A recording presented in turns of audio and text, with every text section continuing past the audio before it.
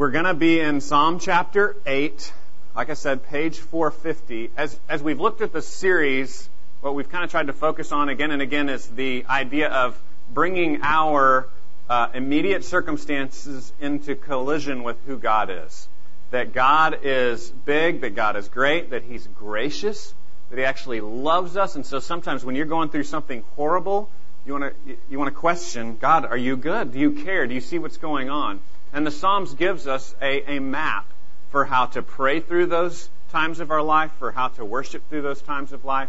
And so we're learning as we look at these different Psalms. Psalm 8 is a great one. It's one that's quoted a lot in the New Testament. And in Psalm 8, we will learn who we are. We'll learn our purpose in life. We'll understand what we're about. And the irony is that we will learn who we are by looking at who God is.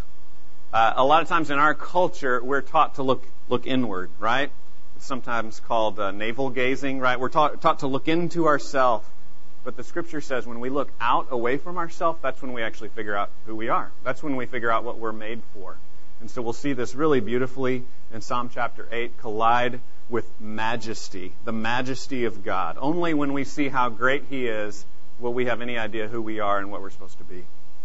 It says in Psalm 8, to the choir master, according to the Gittith, a psalm of David. And no, I do not know what Gittith means. None of the scholars do. That's why they just directly give you the Hebrew word, because we don't really know what it means. But it's some sort of musical term. Verse 1 says, O Lord, our Lord, how majestic is your name in all the earth. You've set your glory above the heavens. Out of the mouth of babies and infants you've established strength because of your foes, to still the enemy and the avenger. When I look at your heavens, the work of your fingers, the moon and the stars which you've set in place, what is man that you are mindful of him, and the son of man that you care for him? You've made him a little lower than the heavenly beings, and crowned him with glory and honor. You've given him dominion over the works of your hands. You've put all things under his feet, all sheep and oxen, and also the beasts of the field, the birds of the heavens and the fish of the sea, whatever passes along the paths of the seas. O Lord, our Lord, how majestic is your name in all the earth.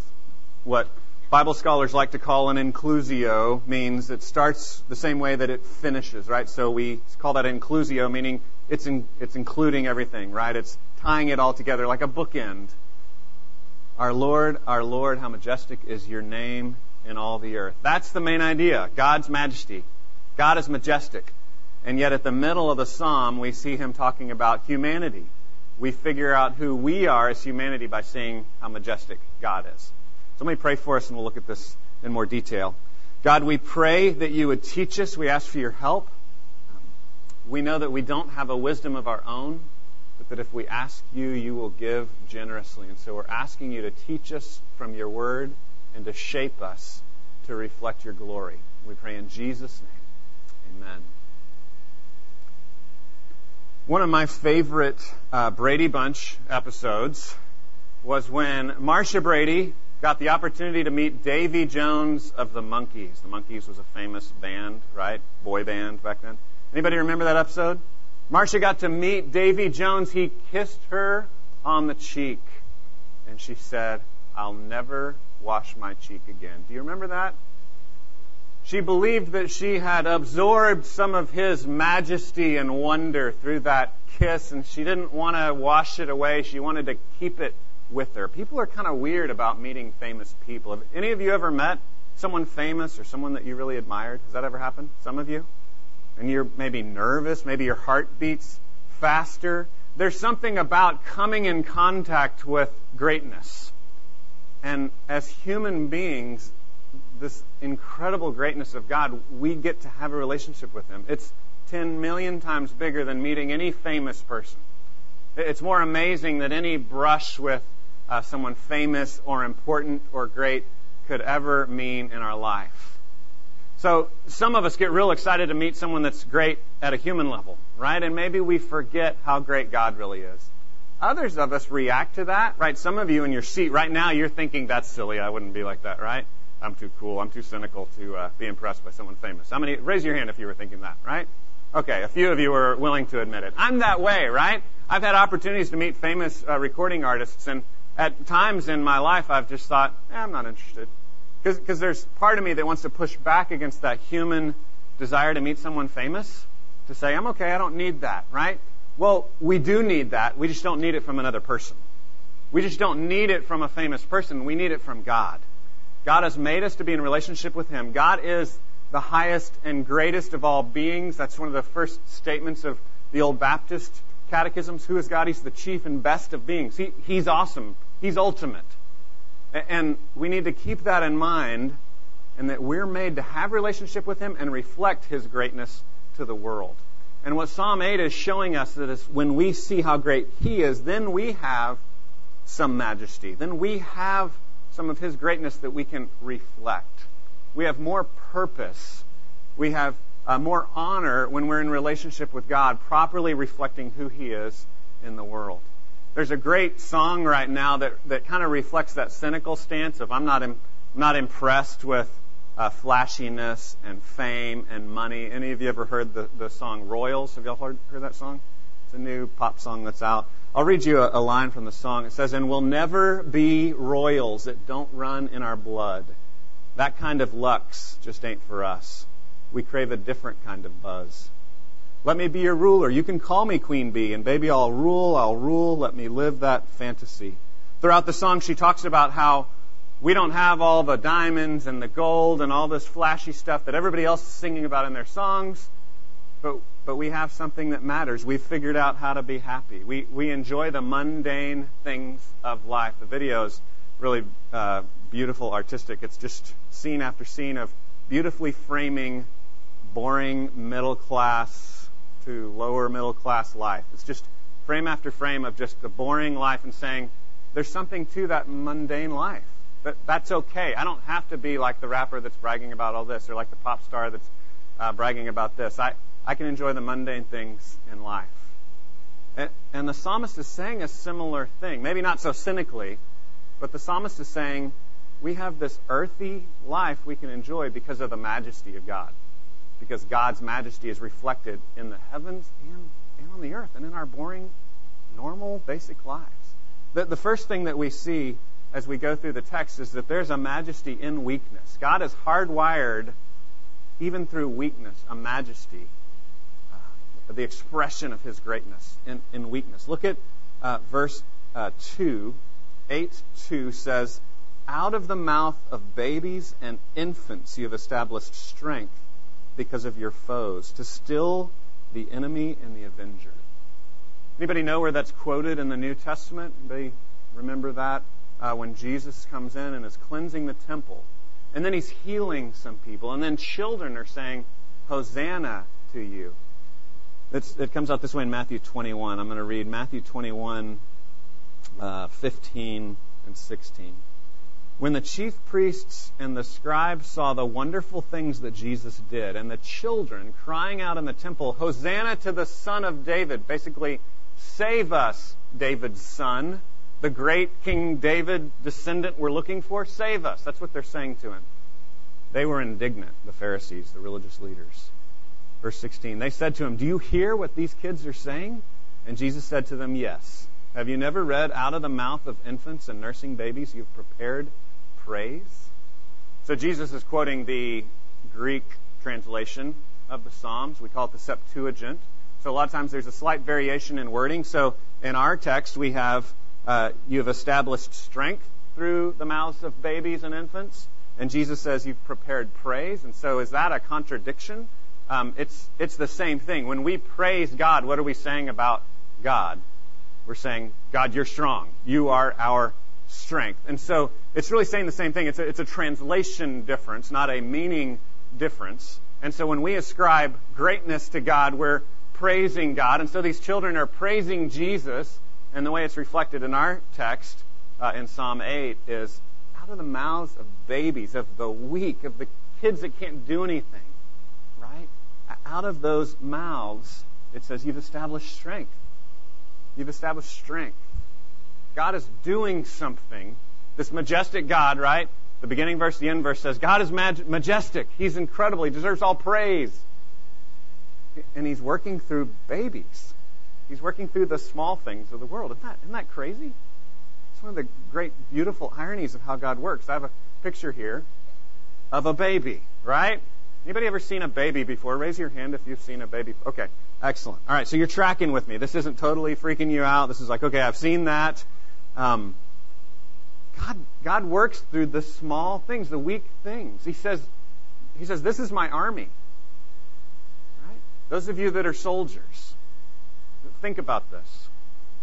Think about what it takes to get your soldiers ready, to train them. If you're a soldier yourself, what you've invested in, to know how to operate, how to use your weapon, all the things that you learn.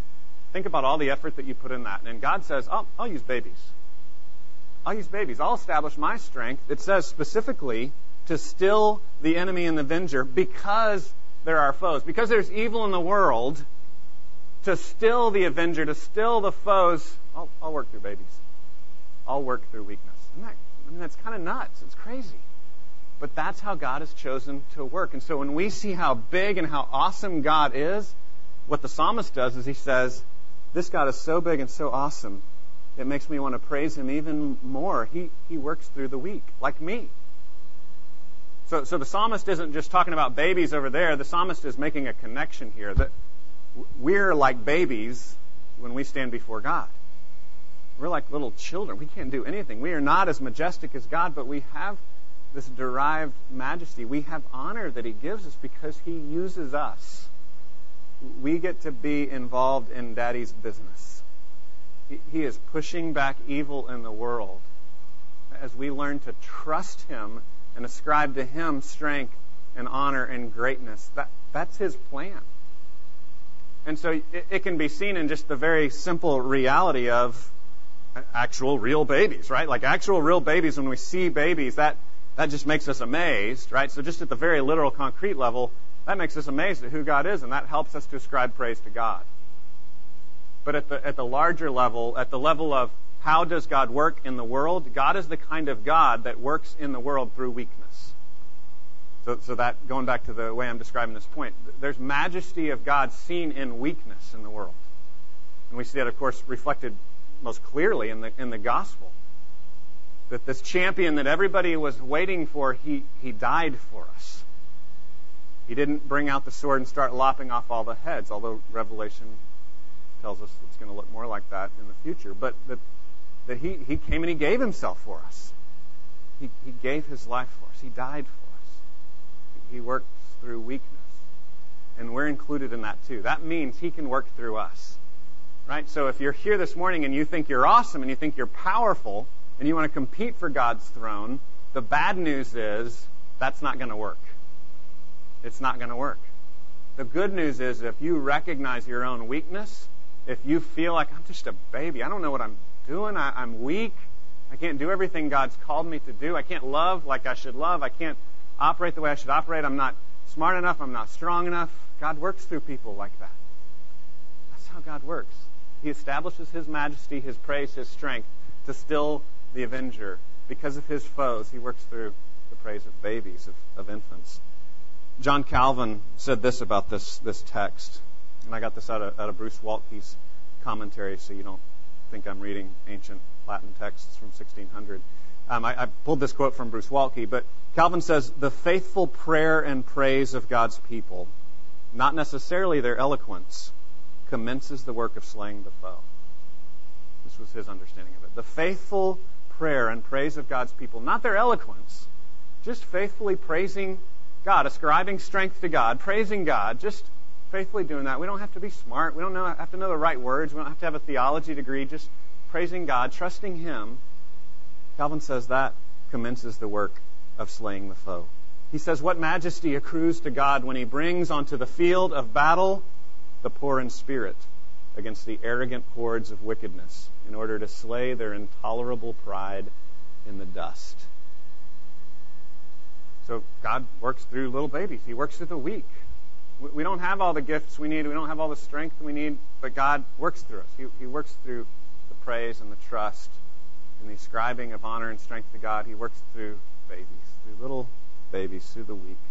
And so to me, that reminds me to go back to praise and prayer and worship and trust. That is a transformative exercise in our life. As we ascribe praise to God, not through our eloquence, not through how smart we are, but just trusting Him like a little baby. Jesus says, the kingdom is for those who come as a little child. As we ascribe that kind of trust to God, He's transforming us, and He's transforming those around us. Not just internal heart change, me and God have a better relationship because I trust Him more. That actually pushes out and pushes back the darkness. Again, verse 2, out of the mouth of babies and infants you've established strength because of your foes. There are foes. There is evil in the world. We must stand strong against it, but God works through weakness. You do this to still the enemy and the avenger. The next thing I want us to think about is how God displays His majesty in His care for us. In His care for us. Look at verse 3, 4, and 5.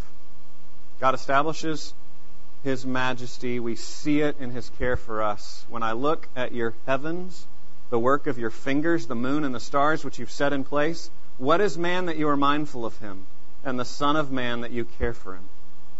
Yet you've made him a little lower than the heavenly beings, and crowned him with glory and honor. So just a little textual explanation there. It says in verse 5, you've made him a little lower than the heavenly beings. There's kind of a catch-all term that has a broad meaning of like divinity or heavenliness. And so that word is translated as God. It's translated as God, big G, right? It's translated as gods because it's a plural, little g, the gods. And it's also translated as angels often. And so because it's kind of got those multiple things that it could mean, they're translating it in a broad sense to try to communicate just how broad that term can be. So it says heavenly beings, which I think is a very reasonable translation. I just wanted to explain to you, you're going to see that come out differently in different translations, right? So it might say, you made man a little lower than the gods, like we're not quite gods, we're not Hercules, but we're pretty impressive. Or you made him a little lower than the angels, right? We're not angels, but we're pretty impressive. We're the crown of creation. We're the greatest of the earthly creatures, right? He made us a little lower than the heavenly beings. So I don't want that to be a distraction. That'll come out translated slightly differently in different places, but the general idea is we're the crown of the earthly creatures, right? We're the ones of all the earthly creatures that have the image of God. And so we're below the heavenly creatures, however you want to describe those. It's that Hebrew word Elohim, if you've heard that before. Elohim, which is a plural word that can mean, like I said, divinity, godliness, heavenly beings. It can mean a lot of different things, and so it comes out different in different translations. But he says, when I look up at your heavens, at the work of your fingers, so I see what you've done, God. You've crafted this. We believe, as Bible believers, that God made stuff, right? Christians can sometimes disagree on the how, right? Because we don't think God actually used fingers like we have fingers, and that this is an anthropomorphic term where it's kind of telling us how God works to help us understand He made it. So we don't exactly know the processes by which He did it, but it's clarifying for us that He did it, right? He did it. He made the stuff. He created these stars, and when we look at the stars, we should say, God is great. Look at what God made. We should be impressed with Him. And so we have a natural impulse as beings made in the image of God to ascribe majesty to Him for what He's done, for the care He went through in crafting color and light and texture, the way things feel, taste, smell, all of that. God created the material universe, and so when we look up at the stars, we should just be like, God, you're incredible, and we should give majesty back to Him for His care in creating things. And then that should drive us to be even more overwhelmed that He cares about us, because we recognize how small we are in the universe, and we recognize that more and more as we get bigger and bigger telescopes, right? The bigger the telescopes we get, the more small we realize that we are. What's amazing is some Christian scientists recognize that we are, of all the planets and places in the universe, one of the most privileged viewing spots that exist. We can view the greatness and the beauty of the universe better here than any other location. It's like God set it up that way, right? It's almost like He created the world so we could see how big and glorious the universe is, and we could observe it from here on earth. And as we see that, as we look up, we say, verse 4, what is man that you are mindful of him, and the Son of Man that you care for him? Again, just a little textual note. There's two words for man there, the Enosh and Adam. Adam, you recognize Adam, the name, right? And that basically means man. The other word, Enosh, is just kind of a simple word that usually just means mortal. It's usually kind of a more negative word, like a word signifying weakness. He uses both here just to say humanity, and all the different words you might use, humanity in our weakness, in our mortality. You care for us. You're mindful. You pay attention. You made this and you made us. And again, we should be amazed at his care. I have a picture here of stars in case you've not seen those before. Hopefully it's one of the things you enjoy about Central Texas. If you moved from a bigger city, you can see more stars here, right? Depending on what neighborhood you're in, how much light there is out, you can see the stars, and they're beautiful. And when we look at them, we should ascribe majesty to God for caring for us enough to make the stars and caring for us enough to pay attention to us. There's a great song by Switchfoot, one of the greatest rock bands of all time. I'm not biased, but they say, when I look at the stars, I see someone else. When I look at the stars, I feel like myself. And of course, they say it with a lot more music and creativity. But they're saying, I see someone else is at work in the universe. I'm not alone. And I feel like myself. I know my place in the universe. Another great work of art is a movie called Joe versus the Volcano. And when Joe's about to die, he's out on a raft, and he looks up at the stars. He says, Dear God, whose name I do not know, thank you for my life. I forgot how big. Thank you. Thank you for my life. That should be our response when we look at the stars, and then we think about our place as small little people, as humans. God cares. So I think the major application for this is that we shouldn't get our self-esteem and our confidence from how skilled we are or how strong we are in comparison to other humans. Right? That's how we often do it. I think good old-fashioned competition's okay. I'm not one of those like hippies that think soccer games shouldn't have scores. Right? I'm not going there. But we shouldn't get our self-esteem from that. Do you understand what I'm saying? There's a difference. It's good to strengthen ourselves, to strive, to get better, to compete. It's good to just wake up to the reality of like, he's faster than me, he's stronger than me. That's okay. I'm going to keep working.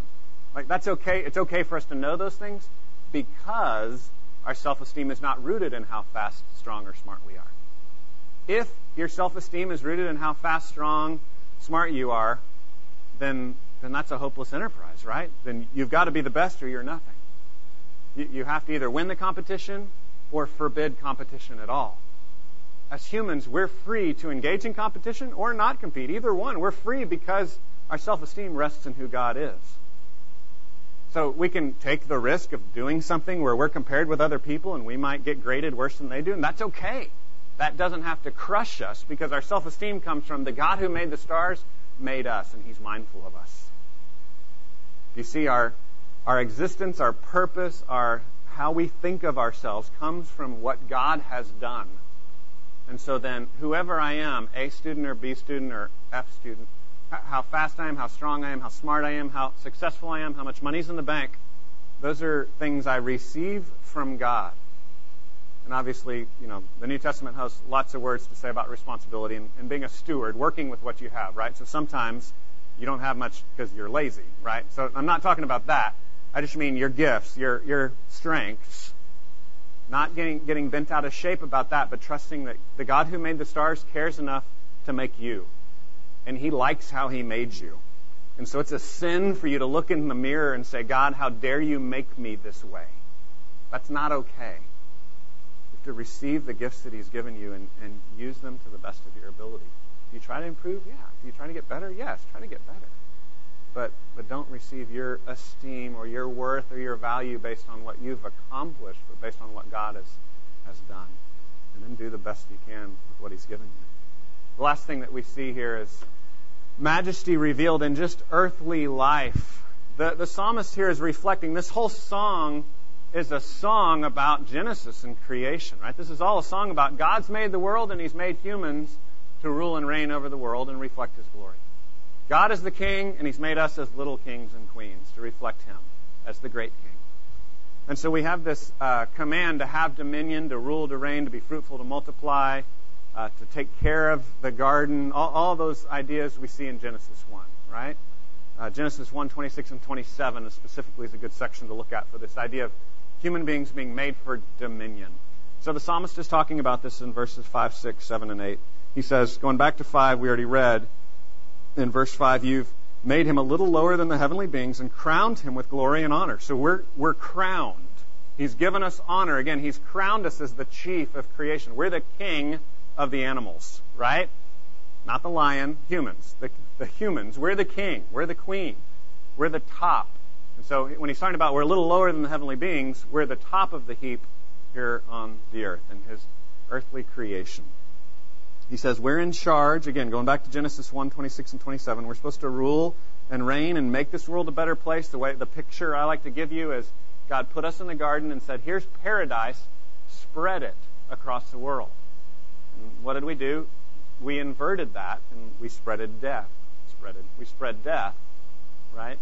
Instead of spreading paradise. So that's our job, is to rule and reign and have dominion, reflect who God is. God is the gracious, creative, making God that's mindful of us and mindful of the stars. We're to be like that, spreading his dominion in the world. It says in verse 6, you've given him dominion over the works of your hands. You've put all things under his feet, all sheep and oxen, and also the beasts of the field, the birds of the heavens, and the fish of the sea, whatever passes along the paths of the seas. There's kind of a poetic wording of all of creation. The three spheres is how the ancient people would have thought about it, like the sphere of the sky. There's stuff that lives in the sky. There's stuff that lives on the ground. There's stuff that lives in the water. Right? So we've just seen this poetic tripartite listing of this, and humans are king over all of it. We're kings over the birds, we're kings over the crawling animals, we're kings over the swimming animals. Right? We're to have dominion. And I think what this is pointing us to is the reality that his majesty is on display as we rule and reign in creation. Now, Hebrews tells us it's not complete yet, right? So that's the struggle we live in. You go to do your job. Friday, I had one of those days where I was trying to achieve a list of things and nothing went right. Have you ever had that, or is that just me? Okay, good. Other people have had that experience, right? We all live in a fallen creation. Romans 8 says it's groaning and it's aching and creaking. So things don't work out exactly right? We're under the curse of death, the pain in childbearing, and the pain in working the ground we see back in Genesis 3. So that's the reality of the world. It is broken, but we are still to exercise dominion. We're supposed to fix things, create things. We're supposed to make beauty, culture, make life beautiful, rule over the animals and the earth. That's our job as humans, to create culture. And so we're supposed to carry out that mandate of Genesis 1 and 2. And what we recognize as Christians is because of sin, because of our brokenness and our desire to be our own gods, we can't carry out the cultural commission to make the world a better place without the great commission of Matthew 28, 18 through 20. Right? And so often what happens is liberal Christians say it's all about the cultural commission. We need to just make art and beauty and feed people. And then conservative Christians say it's all about the great commission. We just need to tell people about Jesus. I don't care if they're starving. Don't worry about that, right? But really in the Bible we see both. They just have to be prioritized. We recognize that someone can't fully be human as they're designed to be. You can't make great art. You can't feed your family. You can't do things right unless you're in submission to King Jesus. And so we recognize both of those things need to happen. We need to have dominion on the earth, rule and reign, make the world a better place, all those things. But we do that in response to who Jesus really is, recognizing that he died on the cross to pay for our sins and to give us a true righteousness. And we can only live unselfishly. We can only live in the image of God. We can only be gracious and reflect what God is like when we've accepted the grace that he's given to us through Jesus. And so we have to order the Great Commission over the cultural commission and stack those up so they work together. And so I have some pictures here of ways that you can display God's majesty in your life. Here's one, planting a garden. Here's some people planting a garden. Again, going back to Genesis. God says, as we have dominion, his majesty is reflected in our life. Here's another one, feeding goats. Right? You can feed goats. Pastor Stephen loves this sort of thing. He grew up on a farm.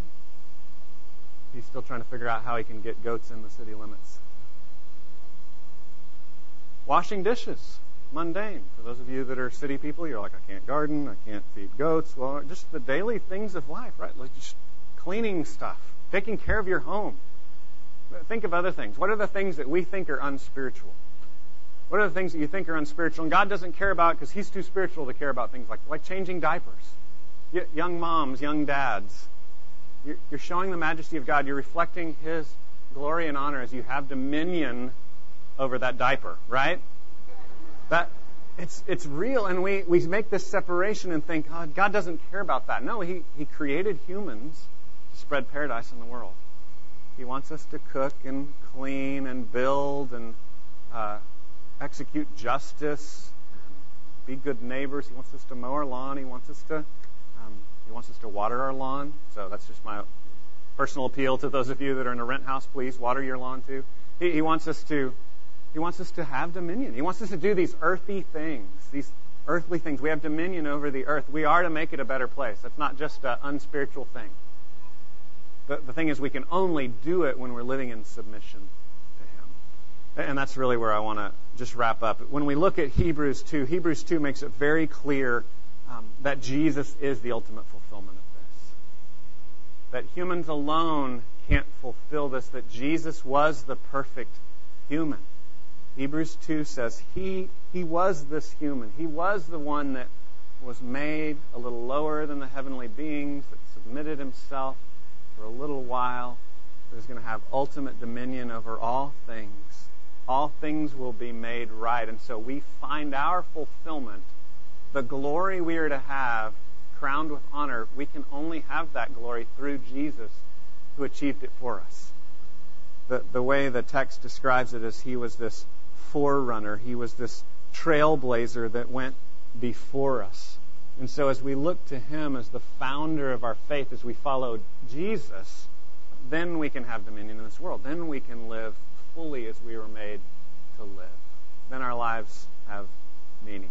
Let me pray for us. God, we thank You that Jesus fulfilled the role that we were supposed to fulfill, and that by faith He gives that to us so that we can live out of that. And I pray that You would help us to work out that salvation with fear and trembling, that we would have a sense of awe about Your majesty, and that at the same time You are mindful of us, and You created us to reflect Your grace and Your glory in the world. And so we pray that You would equip us to do that.